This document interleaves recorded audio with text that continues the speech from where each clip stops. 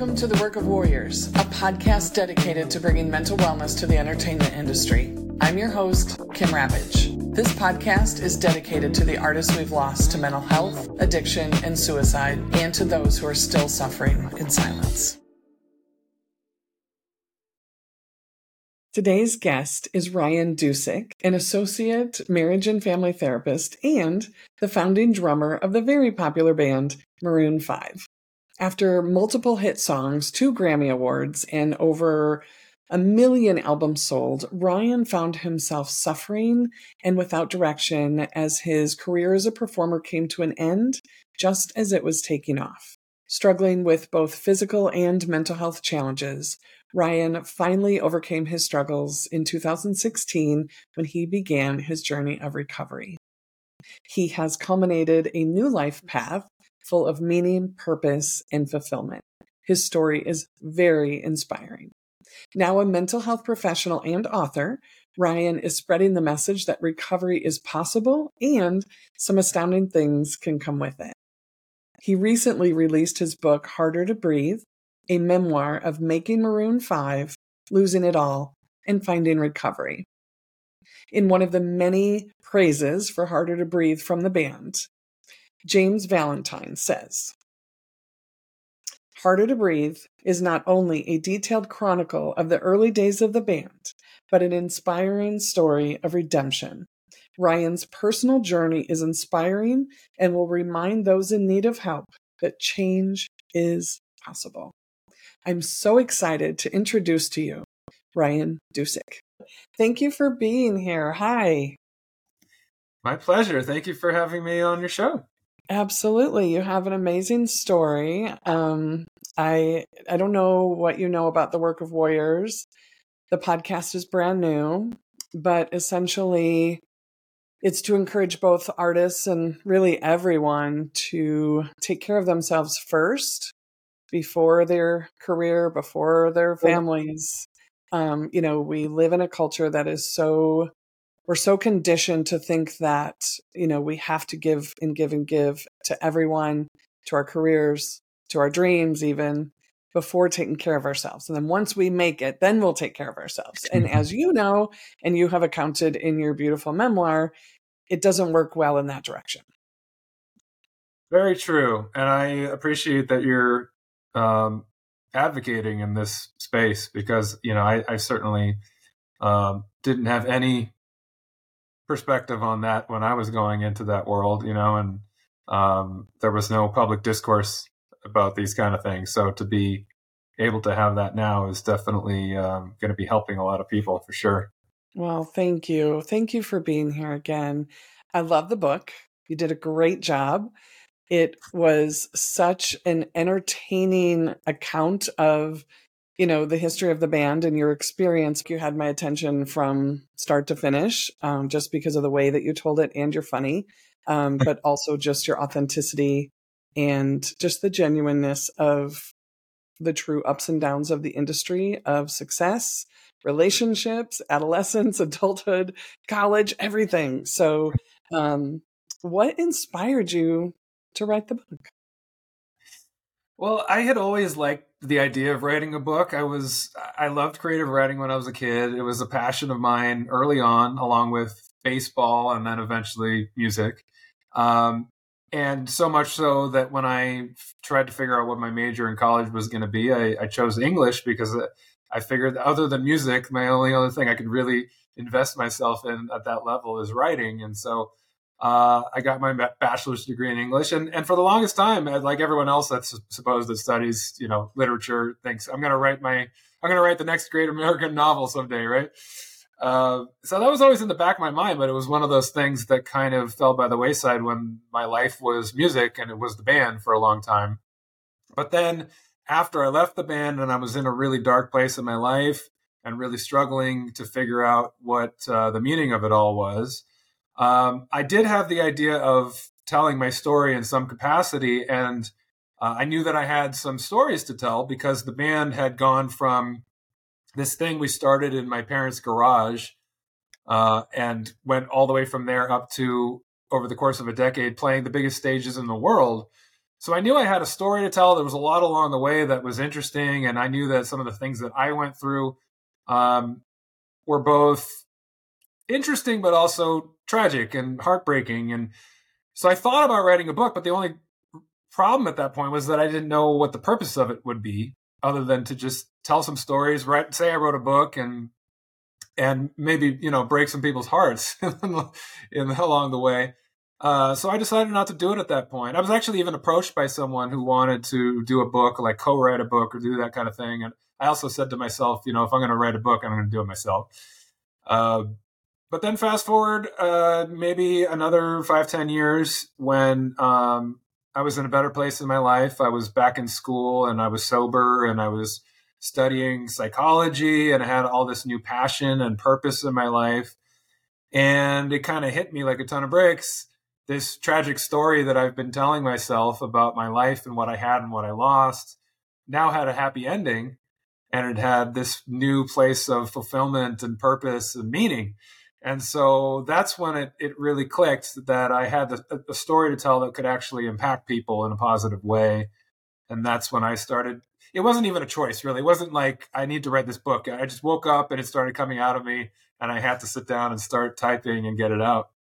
Yeah, I love that. That's exactly what the Work of Warriors is all about, is for those of us who have suffered and who have experienced darkness, whether it be addiction or anxiety, depression, suicidal ideation, to then have the end, not the end, but the next phase of the story be one of celebration where we are thriving, to be able to share that hope with other people. So again, I'm grateful that you're here to tell us about it. I'm curious. I know that you have a lot of praises from the band, but I'm wondering, was that risky at first? Was that, what was that process like? You mean showing them the book and seeing what they were going to think? Yeah, and just, I think for most writers, when when you write a memoir, it can be intimidating and uncertain, whether it's family members or friends, when you're recounting stories that involve a lot of other people, especially in the public eye. Yeah, there was a lot of consideration that went into that for me, and it was a process. I was very careful when I wrote it, in terms of who I showed it to early on and how much of it was allowing myself to have the ability to express myself without self-censorship, and then take the time to go back and figure out where is the line here in terms of what is the real purpose of this and what is serving that purpose and what is not. Because at the end of the day, my intent from day one was never to write something that made someone look bad, or, to attack, or, mudslinging or anything like that. And it was also not, there's a fine line between telling rock and roll stories and that kind of thing and having it turn into a sort of salacious tell-all. That was never my intent. I knew that there was a mission for this book that was solely focused on, offering some people hope in, if they could see, there's in my struggles, if they could relate to my struggles, see some hope in recovery or finding new purpose in life.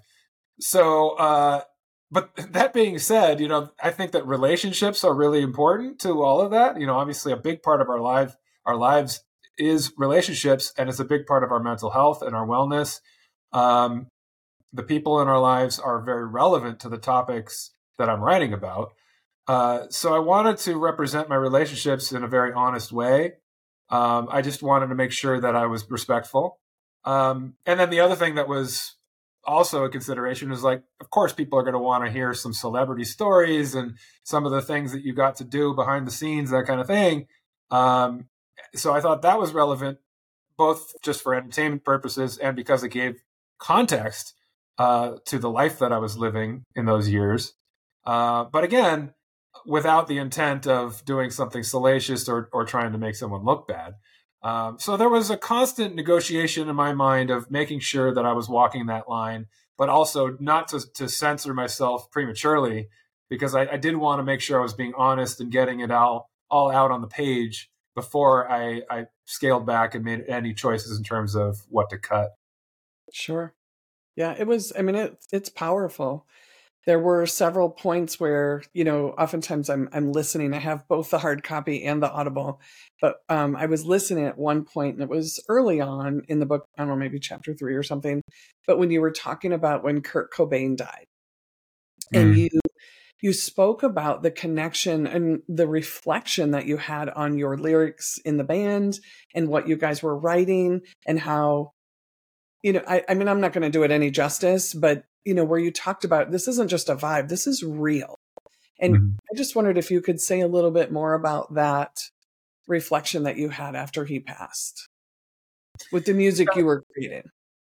It was a wake-up call. For me, I loved that music of the early 90s, the whole alternative rock scene of Seattle and the grunge music, for a lot of reasons, but mainly, I was entering in a phase of my life in which I felt alienated and disconnected and disillusioned, which I think are common, typical things for teenagers to go through.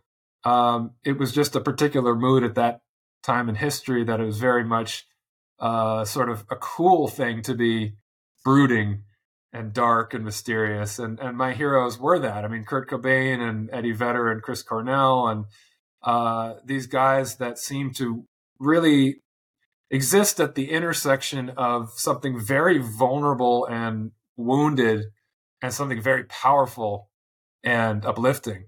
My favorite was probably Chris Cornell. Soundgarden's probably my favorite hard rock band of all time. And Chris Cornell, I mean, who embodied more that intersection of powerful and vulnerable better than him? Because his lyrics were so heavy and so personal, but then this soaring voice and incredible power, and the music had such power to it. So, there was the element of really feeling seen and heard and understood by these artists. They were representing me better than anyone I could see at my school, in my other, role models around me. They were the people that I felt like, okay, these people get it. But then there was also that element of this is, a moment of pop culture that it's cool to be, depressive, really. And then so we kind of walked that line early in our career, like being inspired by those artists and even writing lyrics that were heavy and dark and introspective and sometimes nonsensical too. Let's be honest. It was the early 90s. And a lot of the lyrics were a little bit like, what are you talking about? But then, when that happened, when Kurt Cobain, takes his life, and you realize like, this isn't just a trend. This isn't just pop culture. This is a mental health crisis. These are people that are actually really struggling, and the music and the lyric that they're writing is their way of coping. It's the expression of something really personal and really dark. And perhaps, writing those songs and playing that music was what kept them alive just as long as they were. And I had the same experience when Chris Cornell passed. I think it was 2017. I was just a year sober at that point. I was just about to celebrate my first sober birthday. And then, my biggest hero of that era of my adolescence, dies. And of the things that I had been struggling with, it was depression and anxiety and substance use. And to see again, just a big reminder of that line that we walk between, being vulnerable and understanding the sides of us that are wounded and dealing with them, but also not succumbing to them and not allowing ourselves to get to that point where we've become, an expression of that darkness.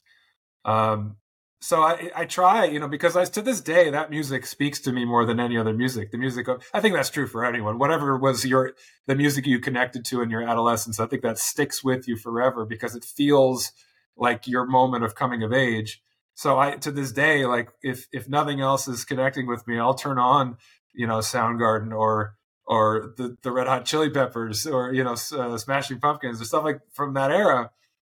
But then I have to remind myself, it's like, I also need the light in my life. I need things that lift me up and don't just connect to that dark side of me, but that also allow me to see the other side of that coin. Because I think there's darkness inside of all of us, and if we deny it, we're probably denying a big part of our existence. But at the same time, there's also light in all of us, and if we spend too much time in the dark, we're gonna probably miss out on the things that make it all worthwhile and give us that connection to something more uplifting. Thank you for saying that. I think that's probably one of the biggest driving forces of the work of warriors is that darkness that we all have within us that so many unfortunately think or believe or just don't know the resources, and we're not talking enough about it, that that's just them, or that it will feel that way forever, or that's the only way to feel. And so I just love that you said that, because so many of us have wrestled with that darkness. And it's someone else coming alongside us. It's resources, it's people talking, normalizing not only the complexity of the music industry, but normalizing the complexity of being human, don't you think? Yeah, yeah. I mean, it's interesting. The space that I've been in at this point in my life in mental health, and now getting out and being an advocate. Um, I try to occupy a space of vulnerability as much as anything else. I think we need role models, in particular men. I think historically, men feeling like it's okay to be vulnerable has been difficult, and I think that that's starting to finally change. And so much of the time, you see, this almost sort of toxic positivity offered as the solution to the things that hold us back sometimes. And while I think we need that kind of encouragement and we need the motivation and inspiration to be uplifted, at the same time, I think that we need to feel understood and seen, and all of us carry with us this other side of us that isn't always up to this hyper positive expression of what life is. And look, I think as a clinician and as a person who is in this space of advocacy, what comes up for me over and over again is the idea of balance. I think that any extreme solution is probably one-sided. I think that there's a balance in us. There's the yin and the yang, and I think that comes up in most things that I talk about as a therapist. We're never, very rarely, just one thing, and our solutions for things, we don't need to see them as binary. There's a balance to the way that we approach our wellness. Yeah, I agree. And I think language is powerful. Mm-hmm. Conditioning is powerful. And I always think about how it's commonly, conditioning for men that vulnerability is weakness, right? Right. And so I have so much compassion for men, because when I see men, whether it's my clients or even the guys I live with, the guys in my family, when they come forward with vulnerability, I just have respect and compassion for the fact that at varying degrees, men have learned that it's just not safe. And some people have physically experienced that it's not safe to be vulnerable, whether that's on the playground or from their father or a big brother or a friend or whatever, in sports, name it. It's all over the place. And so I'm just wondering if I wasn't planning on going here, but if you would be willing to speak to that a little bit about what can we say to strong, successful men who also are afraid to be vulnerable because they've been taught and told and conditioned that it's weakness. Yeah, it's tough. And I have experienced that in my own life. I think that, I have identified as a rather sensitive guy most of my life, and pretty in touch and comfortable with the idea of being vulnerable and, as we used to say, in touch with my feminine side, right? that being said, I think that I'm recognizing at this point in my life, looking back, how much that was not acceptable in a lot of the places that I, certainly as an athlete, as a kid, as you described. Most of the culture in sports is about being tough and about, just pushing through and pushing it down and just, be a man, get out there and take it like a man. And, and so that was sort of antithetical to my being as a kid, even though I loved sports and I did have a competitive streak and I enjoyed, pushing through and trying hard and trying to compete and win. There was always something about that culture and connecting with men, the coaches that I had and the teammates that I had, in high school in particular, playing for the varsity team in my high school, in baseball. There was just a disconnect, and I felt like there was a large part of me that didn't feel seen or didn't feel like it was safe. I certainly felt bullied, even. I had a couple coaches that were really cruel, and teammates that were really cruel, not in a physical way. I mean, thankfully, I was never bullied, and beaten up in that sort of way. But you're absolutely right. For a lot of people, whether it's their peers or their parents, an expression of any kind of sensitivity, vulnerability, femininity in a boy is met with violence. So I can imagine that if it was tough for me, allowing myself to embrace that fully, as somebody who was relatively comfortable with my sensitive side, that for people who come from that background where in their family it is not acceptable, and it was a genuine threat, they would be that much harder to overcome and to allow that in. Now, that being said, I mean, I work with men all the time as a therapist who are struggling with this very thing, and these are oftentimes very successful men, people who on the surface seem to have it all together, and they're tough guys, who are providing for a family and outwardly looking like strong, powerful people. And then inside, they're really breaking down, and it starts to bubble to the surface in a lot of different ways, and sometimes in really tragic ways, and it starts in the therapy room in a safe space, the ability, you don't have to necessarily wake up one day and walk out into the world and be this, this big open wound, and show your vulnerability to the world. If you have one space that you can allow yourself to soften and to feel emotion, a place that is safe, whether it's a therapist or a loved one, a partner, a sibling, somebody that you, a best friend, somebody that you connect with, that you can allow yourself to have that vulnerability, just having the ability to express that side of yourself, to embody that side of yourself and process those emotions, those emotions that might not have been safe in a lot of environments in your life. That goes a long way, I think, in terms of beginning to work through the pain and suffering that you can go through when you're just shoving those emotions down and not dealing with them. And then in time, I think it becomes a way, it becomes a process of finding a way to find that balance. Again, the word balance, right? Between being the tough person, the strong person that you want to be, and embodying that side of yourself that it can be a wonderful thing. It can be wonderful to be somebody who has resilience and fortitude and all of those things that allow us to pick ourselves up and keep moving and move forward.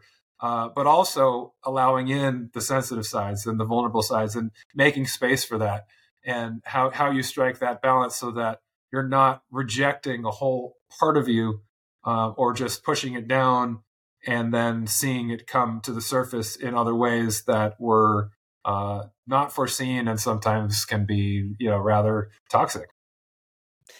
Yeah. And our culture, I think has tricked some of us into, I know I fell for it for a long time, that, women had, females had certain emotions and men had other emotions and not as many. As a therapist, what have you learned, from your previous life, but to now, what emotions do men actually have? Well, this is just one man's humble opinion, based upon a certain amount of education, but also personal experience, both as a man and as a therapist. Working with people and seeing in my anecdotal experience the things that come up, and in my experience and in my opinion, we all have the same basic emotions. We all experience uh, the same vulnerabilities, the same desires, the same things we're longing for. We all have basically the same needs as well. That there are, the biggest difference is that there are certain emotions that are culturally sanctioned for men and for women, historically speaking. Um, I think that for from the time you're a very young boy, anger and aggression are much more acceptable for a boy in terms of how you express yourself Sure. than to be a crybaby, let's say, or to show a longing that's unfulfilled. I think there's a difference in the way that we treat that and what's considered acceptable, and it's not even necessarily overt messages that we always receive about that. Sometimes it's just the culture, it's the covert messages that we Yep. receive about what's Yep. acceptable, the images of what our role models are, the things that we see that inform the way that we act. And then you look, there are some hormonal differences, I'm sure that play a part in this too. Certainly testosterone can make someone more aggressive, and that might appear on the surface as anger or other things that we associate more with masculinity. So there are some differences that I think that are natural in that regard. But at the end of the day, what I've learned as a therapist is that underneath anger are more vulnerable feelings. Underneath it, usually there's fear, or there's insecurity, some kind of something that's lacking and needing um, fulfillment, but the expression sounds more aggressive Sure. when it comes from that place. But look, I've met plenty of women who can be pretty angry too. So it's not like one gender has a monopoly on any one emotion. I think we all experience these emotions, and some of it has to do with the family we grew up in. If you grew up in a family in which there's a lot of yelling and screaming, and that's the way that you expressed yourself, then you're probably likely to express yourself in that way. If you grew up in a family in which there was not a lot of expressed emotion, and it was not something that you did to wear your emotions on your sleeve, you're probably more likely to bottle it up and have it come out in other ways. But we're all susceptible to all these things. We're kind of it's not a linear thing. It's not like, oh well, here's your gender, here's the card that is going to be played out in your life. There's a lot of nuance to this. There's a lot of different moving parts that inform the ways that we experience emotion and the way that we express it. Sure. Yeah, no, I love it. One of the other pieces I loved about the book is when you were talking about when you got the bus, and it gave me hope when I heard you say that there wasn't as much debauchery or nefarious behaviors going on as you had expected. And you said, I suppose some of that had to do with like corporate, um, engagement with bands and stuff, and the culture had changed. But do you think that, or is it in your experience, or do you think that it will be more commonplace, more normal for touring bands to have therapists, mental wellness coaches, physical wellness coaches and such on tour? Is this conversation normalized in that environment? Like, what are your thoughts as far as the mental health piece? Oh yeah, I think I'm starting to see that happening already. There are organizations that are geared towards that very thing. Some of them nonprofits, some of them very specifically. Like I'm a member of something called the Music Industry Therapist Collective, and that's a UK based group that is essentially a group of therapists that used to work in the music industry and transitioned into becoming mental health professionals. And they have a book out about that very thing, touring and mental health, and it's kind of an encyclopedia on all things that come up with your wellness and your mental health on the road. It's something I wish existed 20 years ago when I was touring. Um, but I've met with several people with several organizations and groups that are doing that very thing, and doing work of advocacy to try to promote conversations about this stuff, but also literally going and working at festivals and on tours and providing those services. And I think that what you're starting to see, I actually wrote an article about this for Variety magazine, which introduced me to a lot of these people. But what you're starting to see is that finally, at least the artists are recognizing that their wellness is a big part of their instrument, as much as their voice or their body or their their guitar or drums. Being well and being able to care for oneself in mind, body, and spirit in the midst of the pressures of performance and touring. That's as much a part of how successful and sustainable your career is going to be as anything, right? And so I think that as you see, we've had too many tragic stories of people that ended up breaking down in one way or another, whether it's a substance abuse issue or suicide or just melting down and having a total nervous breakdown and having to cancel tours or career ending type of stuff. That's not sustainable for a business either. I mean, the people who are the promoters, the people who are the record labels, if they want to make the kind of money that Taylor Swift is making, for instance, you have to build a model that is sustainable in the way that her tour is, and that's not just about your bottom line. I mean, the bottom line is important for any business, and I'm not here to say that's not important. Obviously, a business is a business, Sure. but at the same time, it's like, well, every company around the world at this point has an HR department, right? Every company has people coming in to do workshops and to motivate people and figuring out how to maintain morale and wellness in the workplace. Now, are they always successful? Maybe not, but at least there is the attempt to try to incorporate that into what they're doing. And so I think that the music industry and the entertainment industry in general it should be no different. I mean, I think that had I been going out on the road in 2002 on the album Songs About Jane, and instead of giving us, instructions on media training and how to, basically party like a rock star, if there had been, therapy and group therapy and workshops on ways to maintain your sanity in the course of that lifestyle, perhaps I could have avoided some of the things that ended up being problems for me. Sure.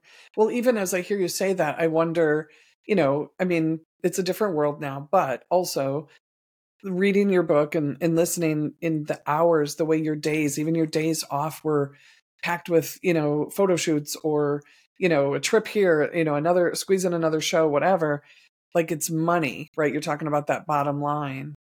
And I think what we want managers and producers and such to understand is that everybody wins when the artists are well.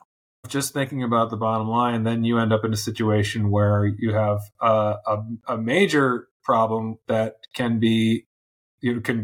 seriously impact your bottom line on a bigger scale. Sure.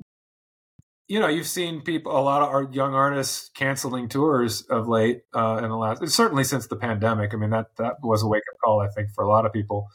So, I mean, those kind of outcomes, when a promotional company all of a sudden has, a 8 or 9 figure tour canceled, that affects their bottom line a lot more than, whether or not they're giving their artists an extra day off each week, So it's really just about weighing the pros and cons as much as it is about being a humanitarian, but I get it, I mean, I'm very, very careful to lay this out in my book, in describing this stuff, that I understand why we had a day off once every 2 weeks when I was on tour. And when I say a day off, I mean, we were driving for 14 hours, Right.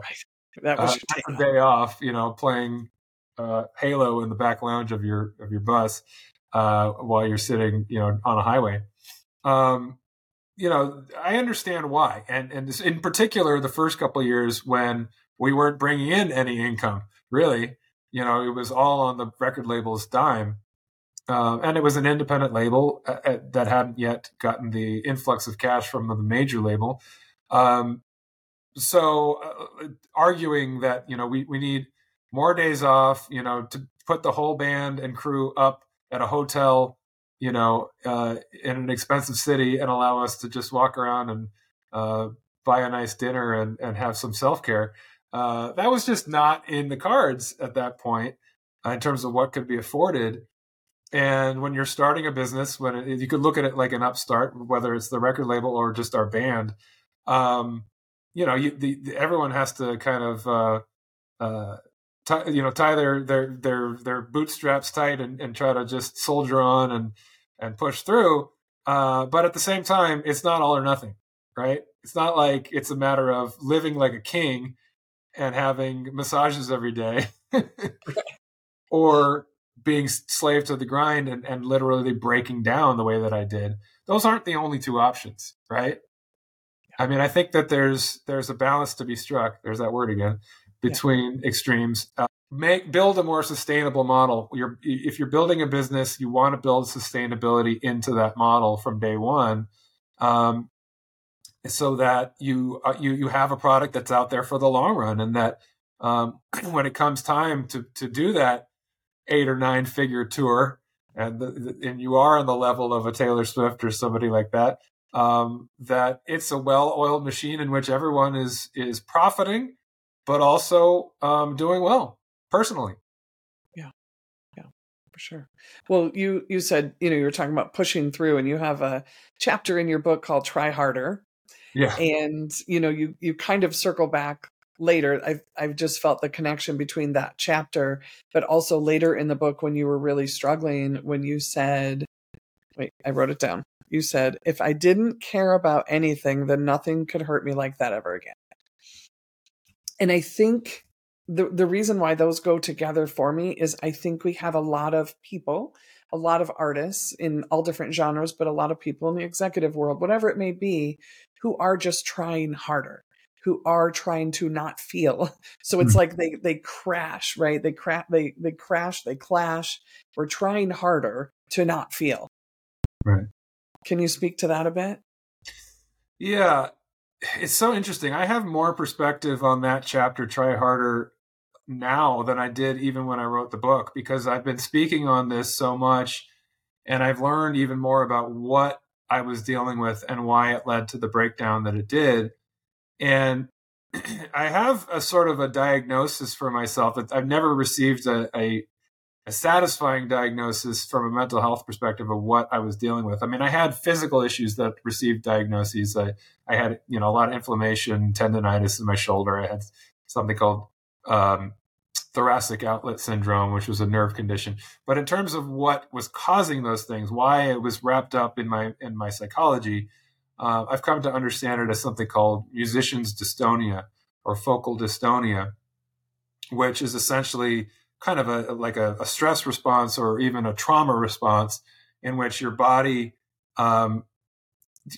identifies something you're doing over and over and over again as a threat, and so rejects it and starts not allowing you to do it anymore. And for me, it was not able to coordinate playing the drums anymore. And a big symptom of that is this sense of I'm just not trying hard enough. Like I need to try harder. And so much of that mindset was tied up in that, but also it was tied up in the things that made me susceptible to that in the first place, because I was perfectionistic. I was sort of obsessive compulsive. I was somebody that, defined myself by my accomplishments and by my ability to do everything that I did at the highest level and do it well. So there's a lot of pressure I was putting on myself. And when things weren't going well, or when I was feeling worn down, or like it was not as easy as I wanted it to be, my only solution was to try harder. It was to push through, and it was to just, of these vulnerable feelings that I'm having, push them out of my mind, push them down, and just try to control it more, right? Exert more control over something that I felt like I was losing control over. And that's a really tough spot to be in when you feel like you don't have control over something, and yet you're trying to exert control over that thing. And so it just kind of became this downward spiral where the harder I would try, the harder it would become. And it almost seemed like there was like an inverse proportion between effort and outcome. And the reality is that's almost exactly what it was. It was I was bearing down and grabbing the sticks too hard, trying too hard, not just allowing it to happen. And it was compounding it. And the more that would happen, it was making it more difficult for me. Being so obsessive and so compulsive about trying to overcome this fatigue and this lack of coordination and control. And the quote that you referred to is later in the book has to do with how I was dealing with the loss of that, not just career, but my whole identity that was wrapped up in being the drummer in Maroon 5, and how devastating and difficult that was for me to do. And so I think essentially my coping mechanism at that point was to become entirely nihilistic. I don't care about anything anymore, no meaning to anything, no purpose, because it was so painful to lose something that was so meaningful and so purposeful that the only way I could see coping was to not care about anything. If I don't care about it, then it can't hurt me, right? But essentially what I sacrificed in doing that, in trying harder not to care in that context, was I gave up that which is essential to our being as human beings, which is creating meaning in our lives. I do believe, as I'm sort of an existentialist by nature, I think that our biggest driving force, more than any other instinct that we have, is to create meaning in our lives. And that, one of the things that causes us great anxiety, as the existentialists talked about, is that, inherent meaning can be elusive. If you're just sitting around waiting for meaning to bonk you on the head, you can get pretty anxious and depressed and realize like it's not inherent necessarily that I experience meaning and purpose in life, and that we have to create those things for ourselves, and we have to believe in something.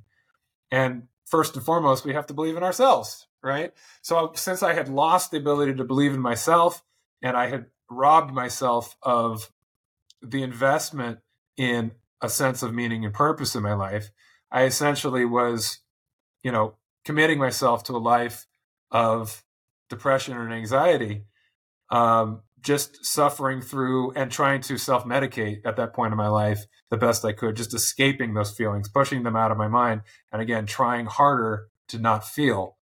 But you can only run so fast from these feelings, right? And you can only run for so long. They catch up with you sooner or later. For sure. And I think it's so ironic that we inevitably often cause the very thing that we're trying to avoid, right? We don't want to feel pain. We don't want to feel loss. We don't want to feel grief. We don't want to feel emotional pain. And so we try to get ahead of it, or we try to stuff it down. And it's almost like we just get there faster.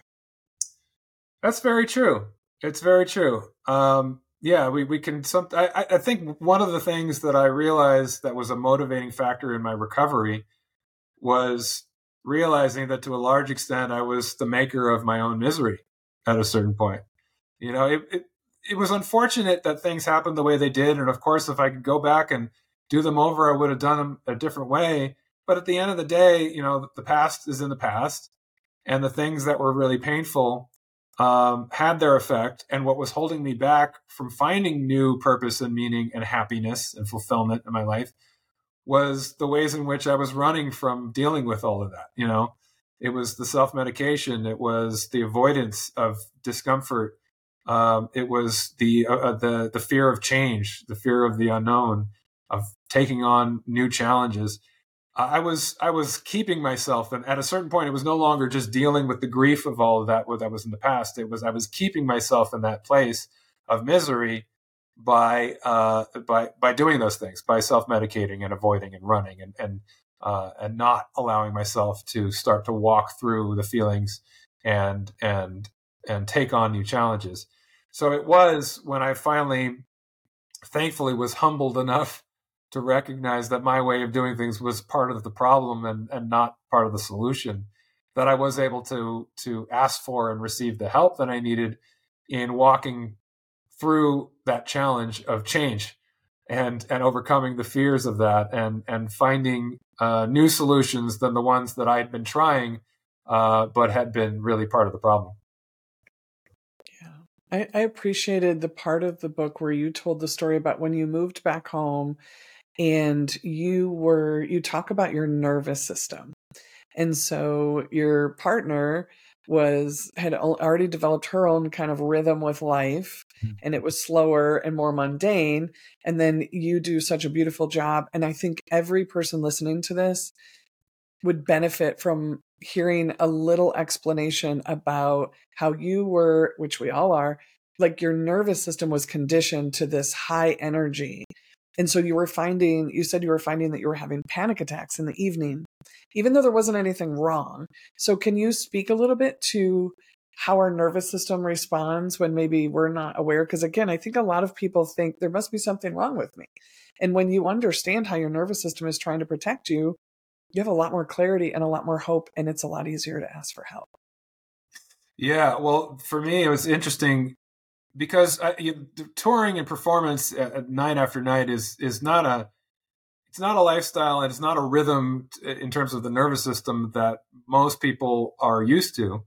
And I mean, think about it. You spend a lot of hours, even if you're as busy as we were. In particular, when you get to the point when you're a headliner, you have a lot of hours where there's downtime.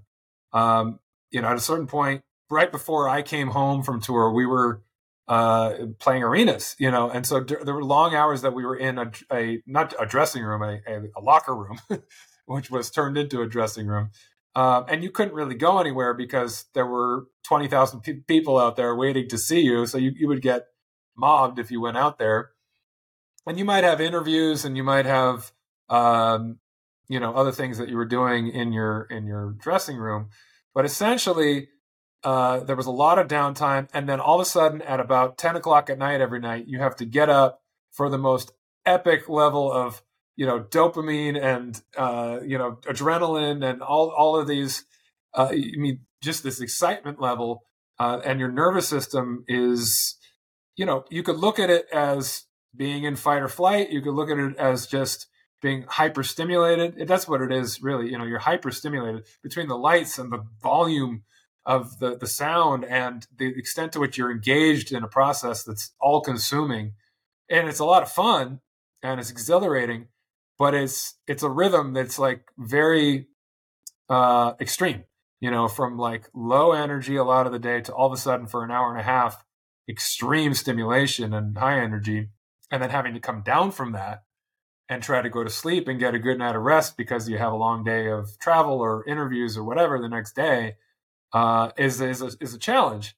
So that's what my life looked like at the end of the touring for me.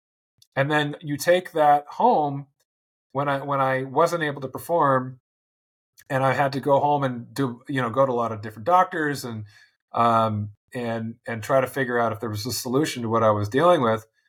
And my girlfriend back home, we had a 1-bedroom apartment in LA, and she was working a normal job, and so she had a normal rhythm that most people experience of the rise and fall of the day. It's not hyperstimulation, and it's not low lows and high highs. It's just there's a rhythm to it, and then you go home and you go to sleep and you get up and do it again.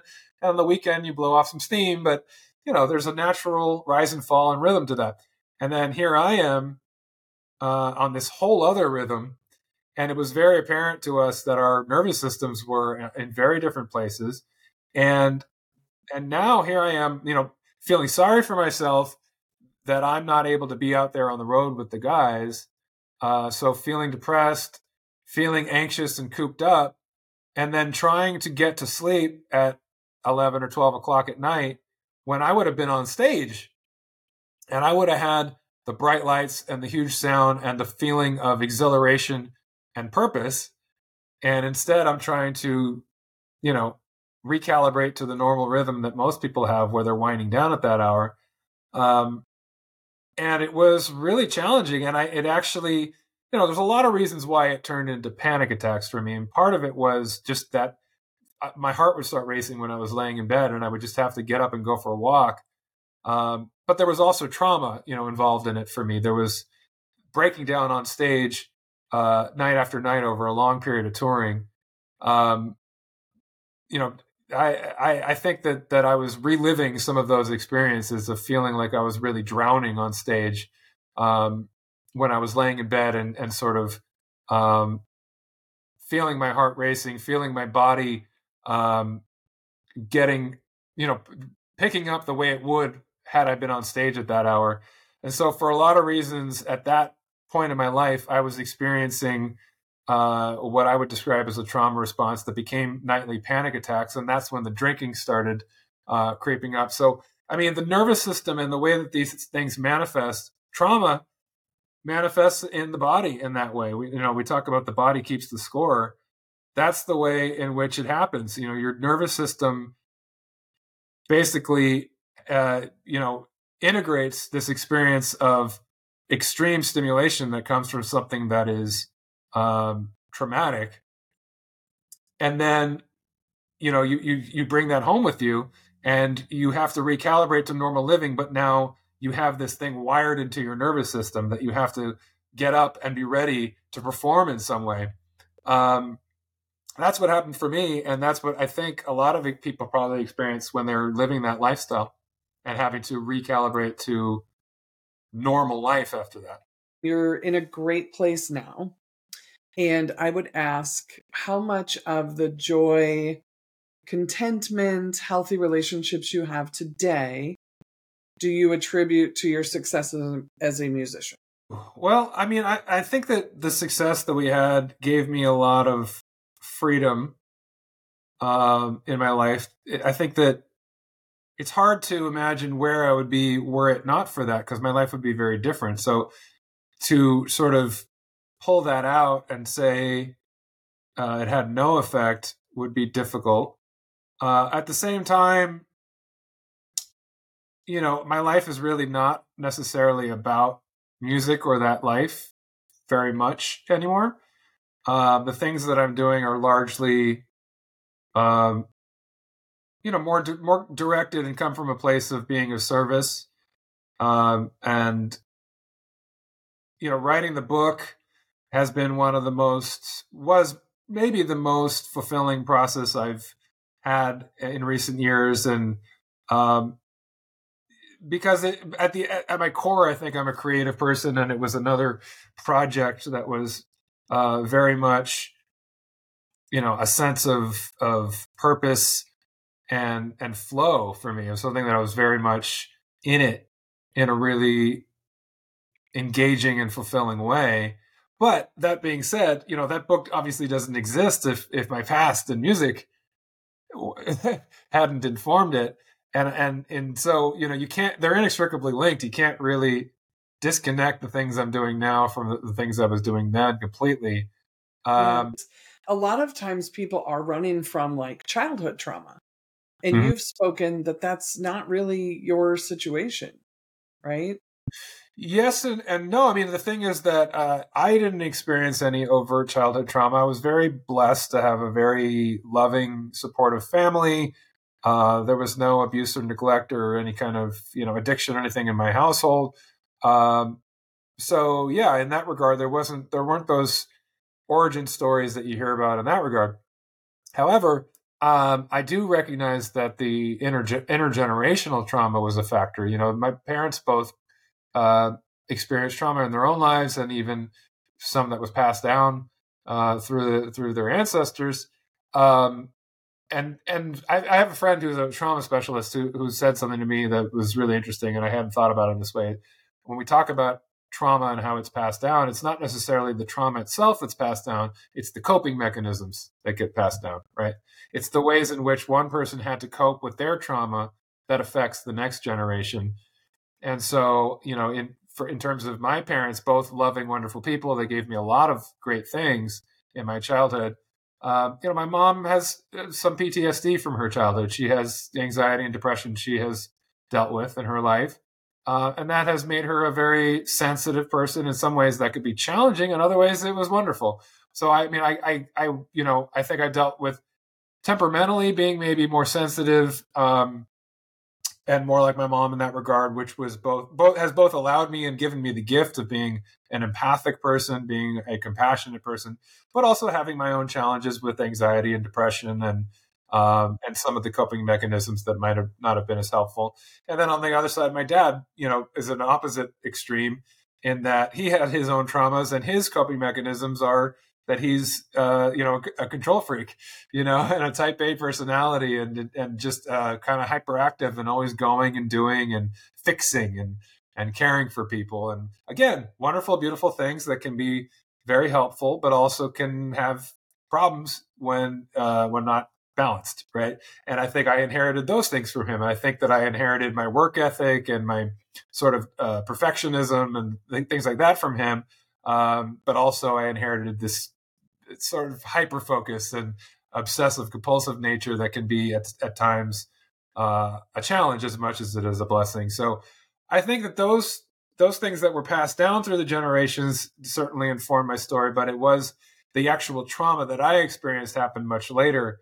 Again, though, it's interesting. I have learned even more since I've written the book, and I have at the time that I wrote the book, I looked at the breakdown that I experienced on the road as the trauma that I've had to overcome, the thing that drove my addiction, the thing that drove the major anxiety and depression that I dealt with. But I allude to it in the book, but I have better understanding of it now that those things existed before that happened, right? I think that the breakdown that occurred, and as devastating as that was really the ultimate culmination of things that had occurred in smaller versions before that. That's why I included in the book, the story with baseball that kind of mirrors the breakdown that I had later in a smaller form. And I think that even some of the experiences that I had in that regard were traumatic in their own ways and kind of set the stage for the later traumas that came. Because, I had injuries that I tried to play through, and we talked about this earlier, the encouragement that I got, the kind of feedback that I got from the culture of the athletes, the coaches, the peers, was just to tough it out. It was just to try harder and not, you weren't supposed to complain.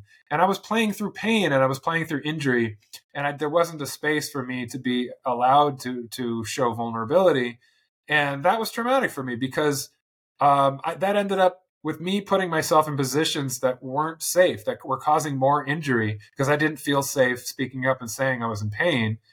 And then getting bullied, and being called a wimp or whatever, a worse word than that, when I just couldn't hack it anymore.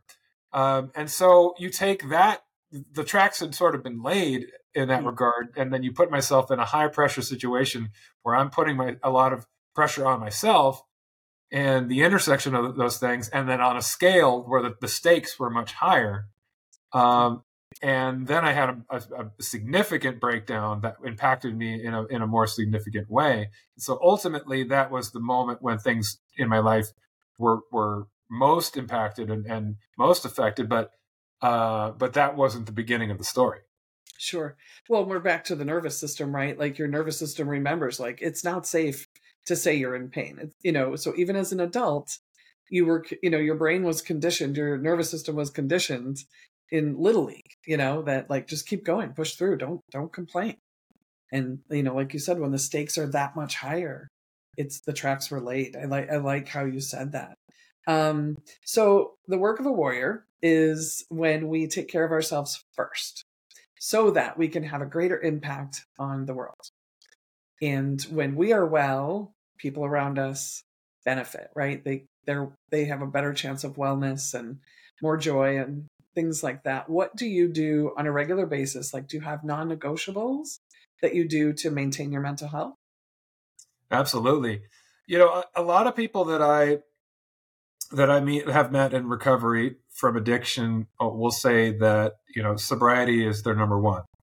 And some people can't understand that. They say, well, even above, your family, your kids, your spouse, your work, sobriety is number one. That's kind of selfish, some people might think. And the reality is, those people would tell you, if my sobriety goes away, I'm not helping any of those things. I can't be a good parent. I can't be a good partner.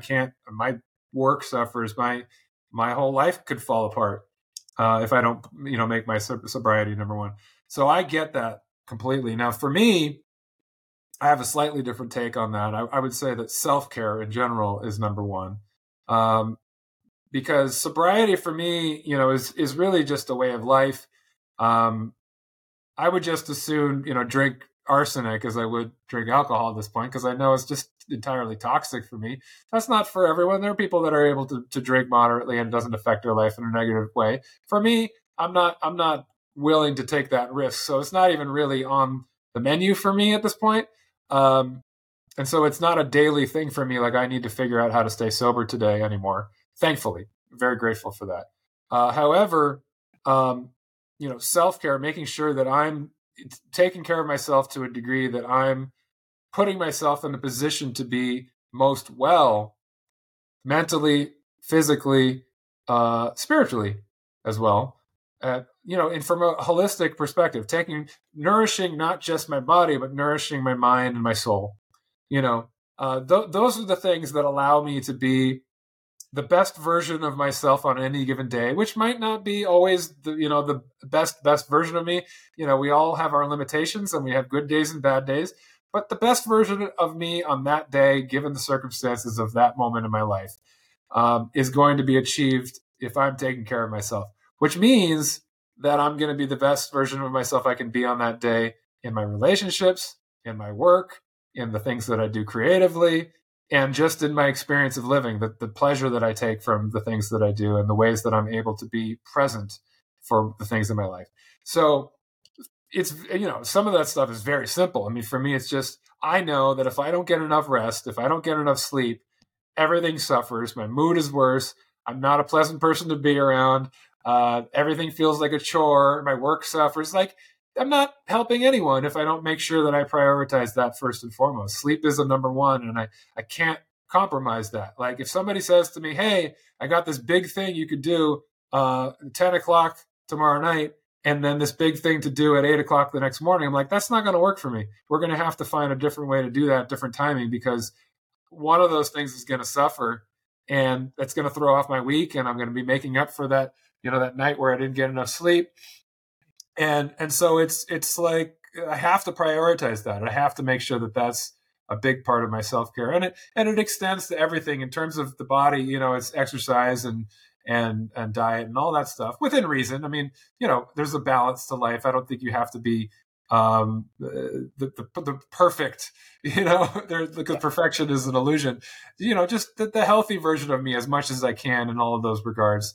And like paying attention to what makes you feel certain ways. Right. Being better when you're hydrated. You feel better when you have fruits and vegetables as opposed to cake and cookies. Like, what makes you feel good? Yeah, I've realized, I mean, especially being a sober person, obviously I understand the extent to which, drinking alcohol was toxic for me, but even having been to that extreme, I think I'm much more tuned into like how things affect me now. So like if I have a little bit too much caffeine or sugar or too many carbs or, I notice how I feel different, and that's not to say that I can't have any sugar ever. I can't have any carbs. It just means, to be mindful of the balance of things and to make sure that in general, I'm conscious of the choices that I'm making that affect how I feel. And that extends, to your psychology and to your spirit. I know that for me, a lot of the things that I do it's heavy work. You're dealing with people that are having emotional, challenges in their life or really just heavy moments in their life where they're dealing with loss or transition. And if I add to that, watching a lot of the news that's telling me all the terrible things that are going on a daily basis, and not careful about the extent to which I'm constantly putting really heavy, dark things in my mind and soul, then I'm my experience of living is going to be one-sided. And so I try to do things that embrace a lighter side of my being. For me, playing sports is a way to connect to my youth and my inner child. Softball is a very innocent way of connecting to my first love and passion of baseball at this point in my life. It's something I do now a couple times a week. And I realize I look forward to that because it's like when I'm playing, I'm completely immersed in a flow activity. It's something that has immediate feedback, and it's a challenge, but it's also just, feeling like I'm 12 years old again and just competing and having fun and exerting myself, except the stakes are much lower now. It's just fun and getting together with a bunch of people and playing a game, There are so gaming coaches. right. To me, that's a big part of my self-care because it's nourishing my inner child, and it's giving myself something that's not heavy and not dark, and then, just being mindful of the things that lift my spirit up. It's like if I'm going to listen to some heavy rock, I might want to listen to something that's happy and uplifting as well. If I'm going to watch a movie that's about torment and and loss or existential angst, then I might want to follow that up with something that reminds me of love and joy, and recognizing that my spirit and my soul needs that nourishment as much as my body does. So much self-awareness. I always say self-attunement. Attune. You are very self-attuned. I love it. Okay, I will only ask you two more quick questions. One, what would you say to a new artist coming into the industry, whether it be music or acting or any form of entertainment? What would you say to a new person in the industry? I would say two things that I would say to my younger self if I could go back in time. One is, I think when I was going into that world seriously, professionally, I didn't want to see it as a job, and I didn't want to see it as, you know, I had been an athlete, I had been academic, and I saw this as art, and I saw it as expression, and therefore a very different world.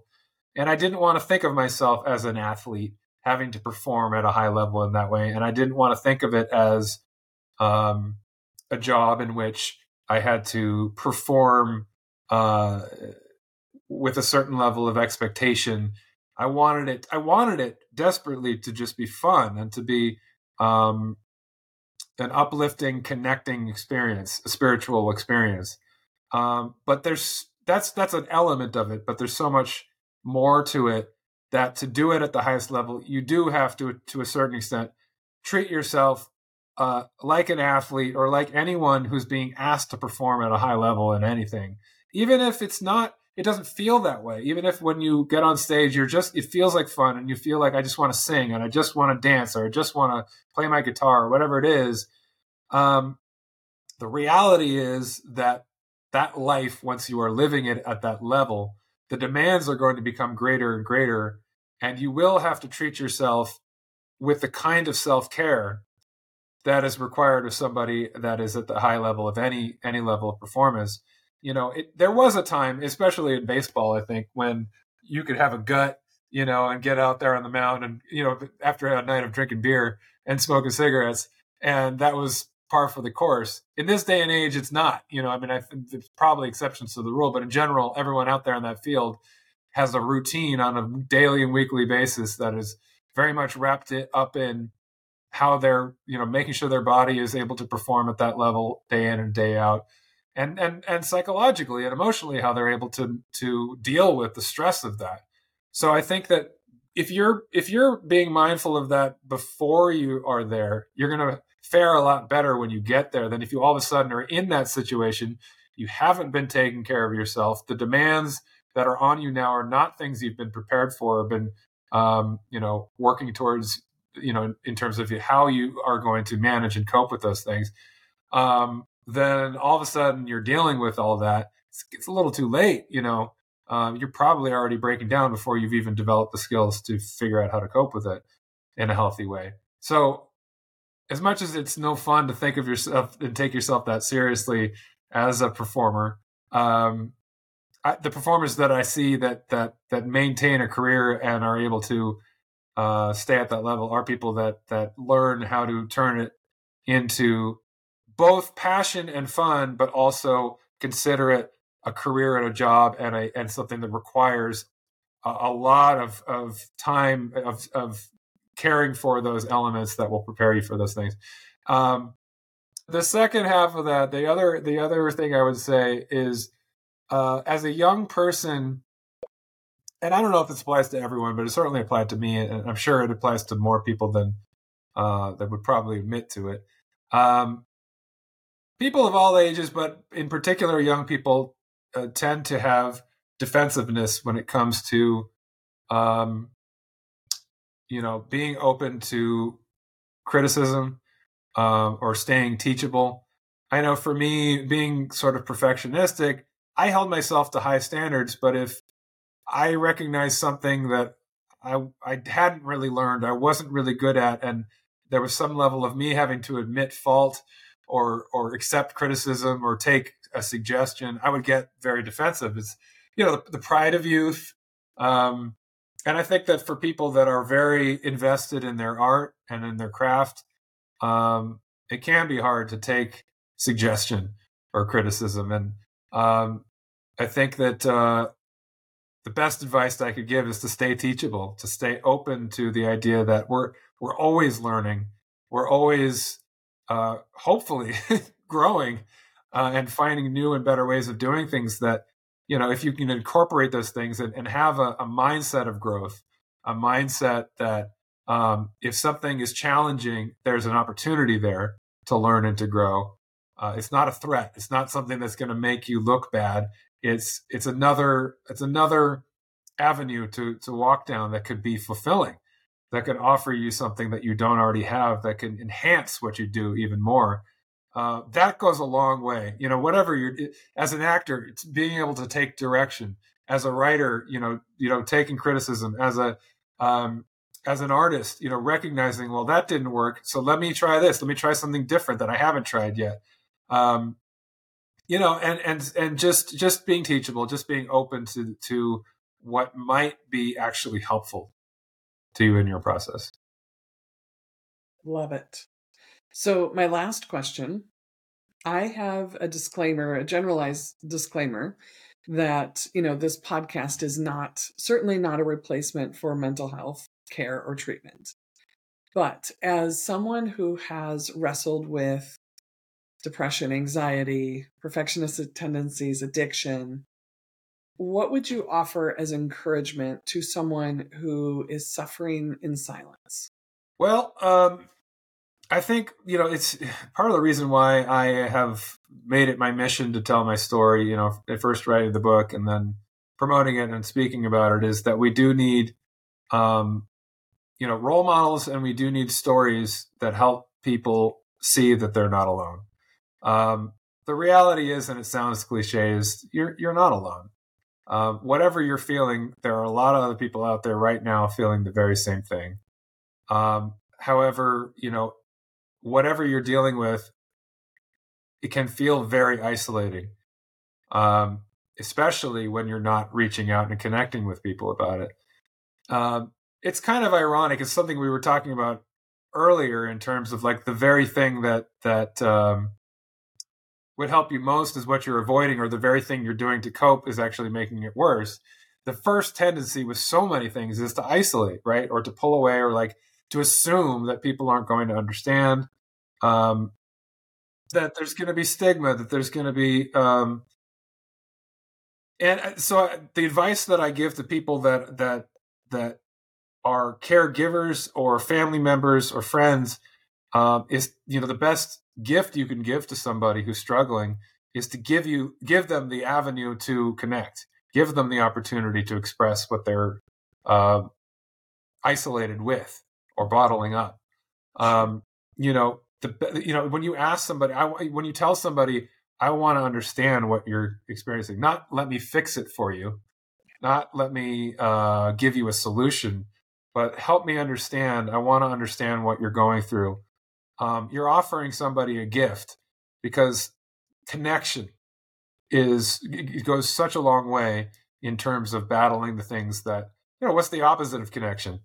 It's isolation, disconnection, spiritually feeling alienated and not a part of something larger than ourselves.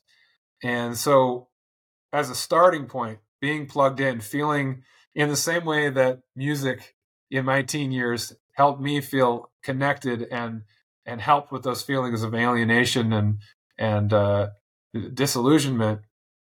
The solution to so many of our issues is as a starting point is feeling something that we can connect to that is bigger than ourselves, that allows us to feel seen, to feel understood, and to feel represented. Because again, if you're feeling it, there's probably a lot of other people out there feeling it. So we need those stories. We need people to represent in a way that is connecting, but also that is uplifting, that allows a solution or offers hope that there are solutions. But I think that also the other part of that answer is what I just said in the previous question. It's being open, because our defense mechanisms a lot of times is like, well, nobody will understand. And it's scary to open yourself up to the idea that somebody might have something that could be helpful, or that it will require, change. It will require stepping into uncomfortable spaces, because we sometimes get so comfortable in our own misery that we can't see that the thing that we're avoiding is actually going to help us. And so being open to that change, being open to walking into those uncomfortable spaces, that might actually be the thing that helps you most. That goes a long way as well, to finding some solutions. Yeah, I'm so glad you said that, because, we get used to, coping with things a certain way. And, what I always tell my coaching clients is, we don't have to be mad about it, right? Those coping mechanisms kept you alive, and now they're hurting you. Mm-hmm. And so I think sometimes, like you said, that change can be so scary. But it, going through it, I think you said the only way through it is through it, right? Mm-hmm. The only way to get through it is to go through it. And I think that's so well said, because on the other side of it, it's so liberating. And your story is such a testimony to that. So thank you for being here and sharing your story and your wisdom and your experience. And I'm just really, really grateful. Thank you so much, Kim. I appreciate that. And I appreciate this opportunity to speak on all these topics today. This is a lot of fun. So again, thank you very much, Ryan. Where can people find you and your book and the work that you're doing as a therapist? Well, the one-stop shop, of course, is my website, ryandusick.com. That'll have everything that has to do with my book and my work as a therapist and coach and speaker. Of course, you can pick up my book on Amazon or anywhere that they sell books. Harder to Breathe. That's it right there. And then if you want to keep up with me, in terms of social media, on Instagram at Ryan Michael Dusick. I post old videos, new videos, a lot of stuff pertaining to my past and my present, all rolled into one. So that's kind of fun. So those are kind of the main spots. Okay. Thank you again. Thank you so much for being here. I'm very grateful, and just thank you for all that you brought to the Work of Warriors today. Thank you so much. I appreciate it.